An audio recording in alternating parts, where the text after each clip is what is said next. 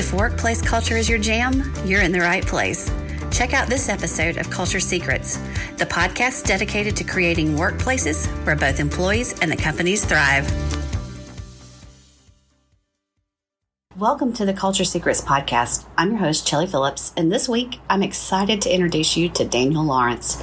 He and his business partner, Christian, created a tech company called Bots for That, and they're located in London, England. I met Daniel thanks to a long-term friend, Robert Toll. We've known each other since high school, and just like I tell my clients who are considering career changes, your network is one of your most valuable tools. Without that intro, I wouldn't have had a chance to learn about Daniel and what they are building.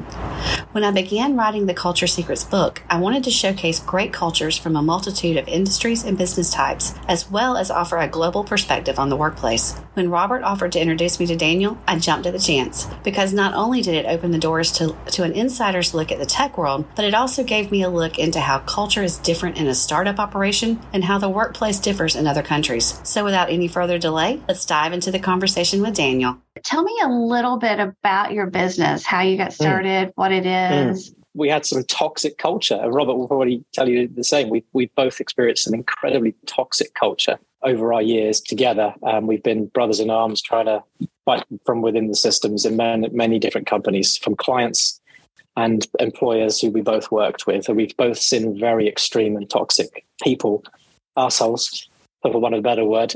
We've seen and come across enough of them in our time. So what we used to do was, I guess we used to help companies become more productive, more efficient, operate more optimally. And we used to help them transform and change and improve their processes and how they work. And one of the things we never really tackled as part of what we used to do was the technology, because most companies have so many diverse, sort of unconnected, patchwork of systems that we could never really fix anything. And so when something called robotic process automation came up, it's something that myself and Christian, who Robert also knows, is something that we started to look at, because we thought this could be a bit of a game changer, because it means you don't have to change any of your actual technology systems. You can automate them without having to integrate, without having to change them, all at the surface level. And therefore you could eliminate loads and loads of manual work that we were basically shipping off and redesigning and putting it and lifting and shifting it in low cost locations, which was great. And it delivered huge returns, but it was a hell of a pain in the ass to do, and it took 2 years or more to do it properly in any sort of reasonable sized company. So this thing called Bots came along, and myself and Christian looked at it and thought, actually, there's something in that. We jumped on early. We were an early adopter of it, and we joined our forces, our two companies together, and we started looking seriously at bots and how that would work. And really, since we got up and running around 2017 properly, and then lockdown happened, the global pandemic hit us, and we started getting really busy suddenly then, because everyone's way of working suddenly changed through force. So people couldn't go to colleges for their classes. They had to dial in on a Zoom call, and no one's systems were set up to handle things and life and work in that way. So we started to get very busy. We grew quite a lot through lockdown, and it was in some ways, it was a springboard for us to accelerate our growth and what we were doing, and to evolve our own business strategy. And so we did. So ever since then, we've been continuing to grow and bootstrap our business. And we've grown. We've hired people. We've lost people. We've hired again, and we've lost them again. And we keep going back and forth. And I think culture has played a very big part of that, because people think what they want to do is join a startup. But the realities of that are far different from what people look for in their employment. The psychological comfort that people see in a regular salary, annual increases in pay, regular working times, structured, you can see 5 levels above you, all those sorts of things, where it's fairly static, it's fairly rigid, it's fairly comfortable, I think is the thing. And people think, great, a startup sounds like a wonderful idea. I can go broad, I can get lots of experience, but the realities of it is a little bit different. And I think culturally, that requires a different mindset. And it's something that we do from when we advertise jobs. One of the things we do the 4 C's. So we do compensation and also sort of, but one of the 4 C's is culture. So one of the first things that we speak to when we first meet a candidate for the first time, we don't talk about competency and skills. We don't talk about compensation and package. We talk about culture, because we don't want to have a misfit. And that's the first thing we ever talk about with pitches. So we probably exclude 80% of our candidates on the first call. And it's all because what we really do is eliminate potential candidates that aren't going to be a good fit. We give them examples. So, for example, our culture, our culture and our values are almost synonymous, right? But we put them together. Our acronym for our value-based system is RECIPE. And the reason is there's a link for that, because what we build now is bot recipes, which are pre-built bot activities that you can say, maybe there's a bot that takes your information out of your Salesforce system and creates an invoice in your accounting system, for example. So we have these pre-built recipes, bots. So we came up with an acronym actually tied to that as well, just to give us a little bit of, consistency, a bit of fun, really. So our value is, our acronym is RECIPE, which is respect, excellence, customer, integrity, performance, and execution. So when we first speak to a candidate, we go through, this is what it is. This is what we really value above all else. And here's a few examples of the kind of person who wouldn't fit. What do you think? So we give them examples of the kind of person that wouldn't fit our culture. We just have a very open and honest exchange on that. And a lot of time the people go, yeah, you know what? I thought this is what I wanted, but actually those two things there, that one there and that one there, that's really not me, and I'm not going to fit. And most people would actually exclude themselves at that point, which is good because it saves us wasting time all the way down the road. But the one or two that get through are the ones that get all the way to the end, generally speaking, and they're the right ones, and we're right for them and they're right for us, and it tends to last longer that way. So that's I guess how we approach from the very, very start. And the other thing the reason we I guess we have those guiding values is that when you're a startup, one of the attributes, I suppose, of what we do is there isn't a big high tool structure. A lot of our communication has to be horizontal and quick to be effective. So if you're relying on getting a decision from someone above them, you're not going to work. It's not going to fit, right? So horizontal, quick, rapid, fail fast, move on, learn, get on with the next one. So that's kind of the approach that we take. And because of that, you can't really police or policize everything that you do. You've got to fall back on something, and it's that fabric. That's our values, really. So that, if we know that execution is paramount, we've got to deliver, right? And if we know that good enough ain't good enough, if we have those guiding principles, if you don't know, you can always sort of fall back on those guiding principles to make a decision as to what to do. Because I can't be everywhere, and I shouldn't be. And it allows people, I guess, it gives them a framework to sort of work towards, and we all make mistakes, but it gives you something better than having nothing at all, I think. And that's probably how we've structured ourselves.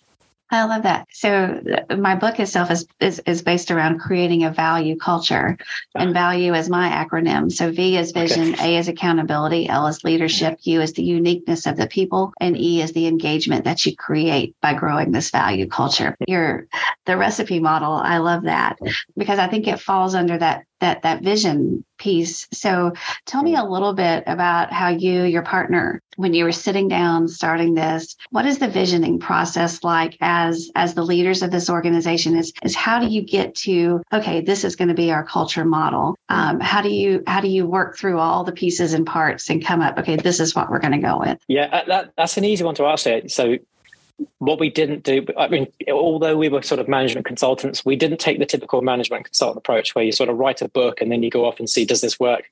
What we did was probably spent the last couple of years fumbling around, making our mistakes, finding out what worked and what didn't, because companies or our clients also have their own culture. But we can't obviously bend to every single one. So we've learned, I guess, through the last few years, what works for us, what things lead to successful outcome and which things don't. And that all really came when you boil it down, when we looked back and we thought, well, that was a good client for these reasons, and this was a bad client for those reasons. And we dug in a little bit and understood why. And we looked across the environment, and we looked at finance, and we looked at customer, we looked at all those factors. We came largely down to those simple things, those very simple core values in a nutshell. So we did it in reverse order.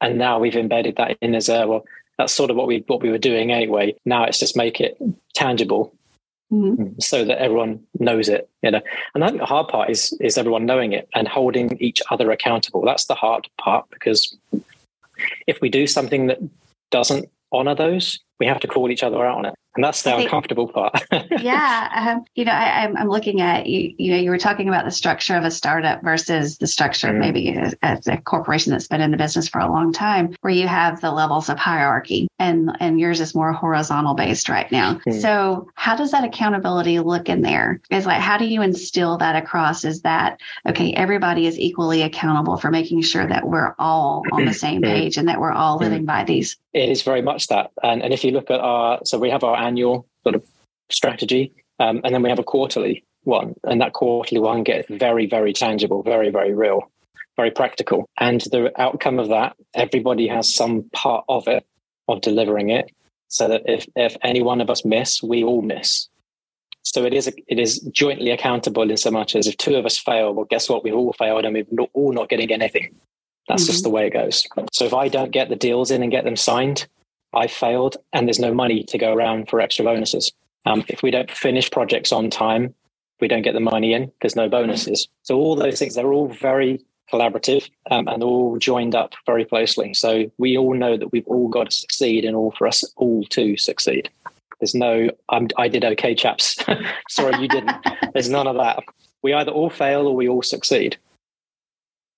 So we sort of tied it in that way. Yeah. And so one of this focuses on the fact that culture doesn't have to look the same across the board for it to be a great fit, and that there are different cultures and different organizations, and they can all still succeed and all still get to the same part where both the business and the employee thrives. So you talked a little bit about the hiring process, but one of the things that I'm really seeing is that companies that are really successful in this culture model and in business itself is that they're working to retain the great workers that they have, so they're not going someplace else. And one of the things that I've heard a lot, I talked to a couple of recruiters and everything, and one of the things that they're seeing across the board is that doing re-interviews like throughout the year is like, what is working for you? What's not working for you? Are we meeting the promises that we told you when we hired you? Is this what you expected? What weren't you expecting? Are you seeing any of that inside?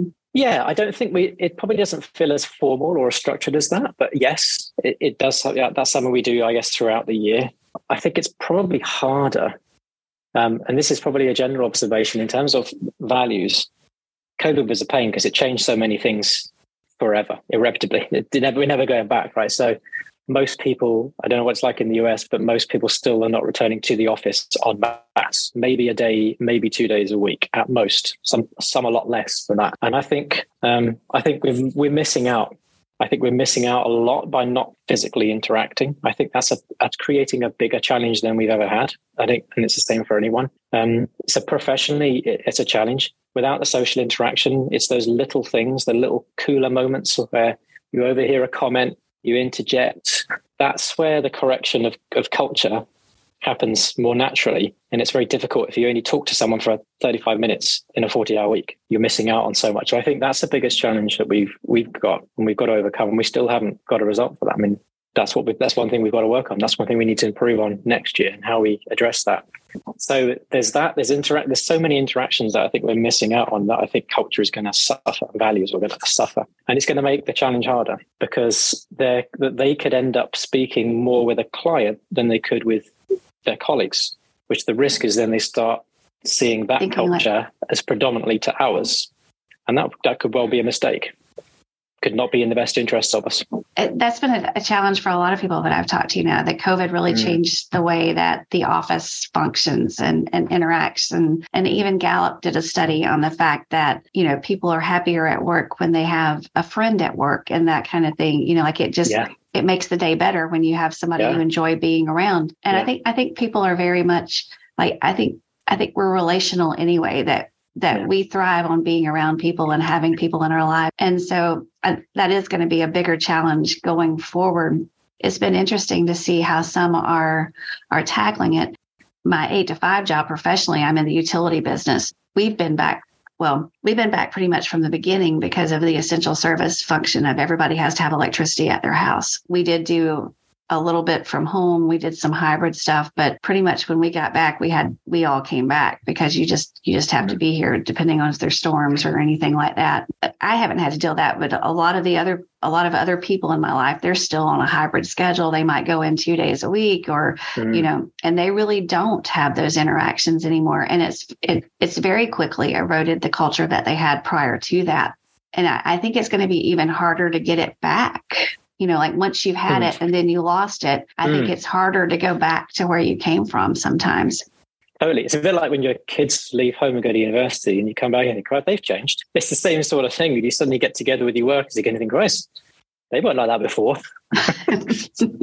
I know one of the things about creating a great culture is trusting in the leadership that's putting this out for you and the fact that they walk the walk that they're putting out there in front of people. So tell me a little bit about how do you personally as a leader in this organization emulate the culture that you want your employees to have? It's not something, well, I suppose it's something that because we measure ourselves quarterly, so quite tightly, we have what we call a pulse meeting every fortnight, every 2 weeks. And that is to review where are we, what's gone well, what's not gone well, what's changed, who's had some successes, who's had some failures. And we're quite, I guess I'm fairly open about everything that happens. I like to think I take responsibility and accountability for all of it.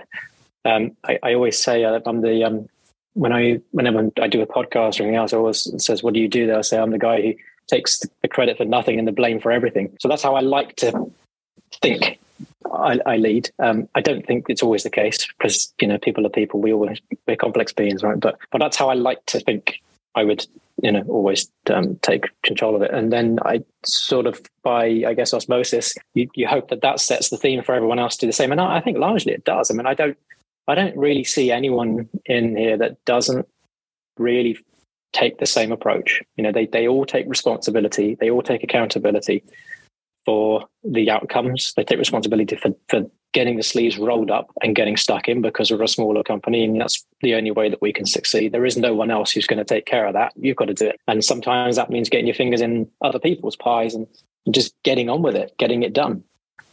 So I think that does happen. It's not something I guess I question, but we haven't really called anyone, no one's called in us out on not really staying true to our beliefs. Then you must be doing a good job of it then. Well, yeah. Well, either that or no one's going to tell me I'm shit.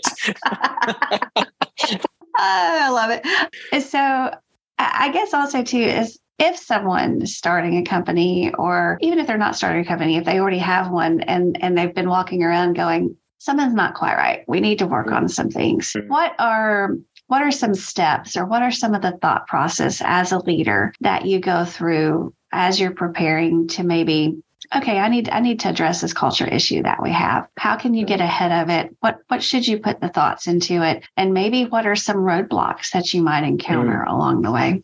Yeah, I think the major roadblock is always openness.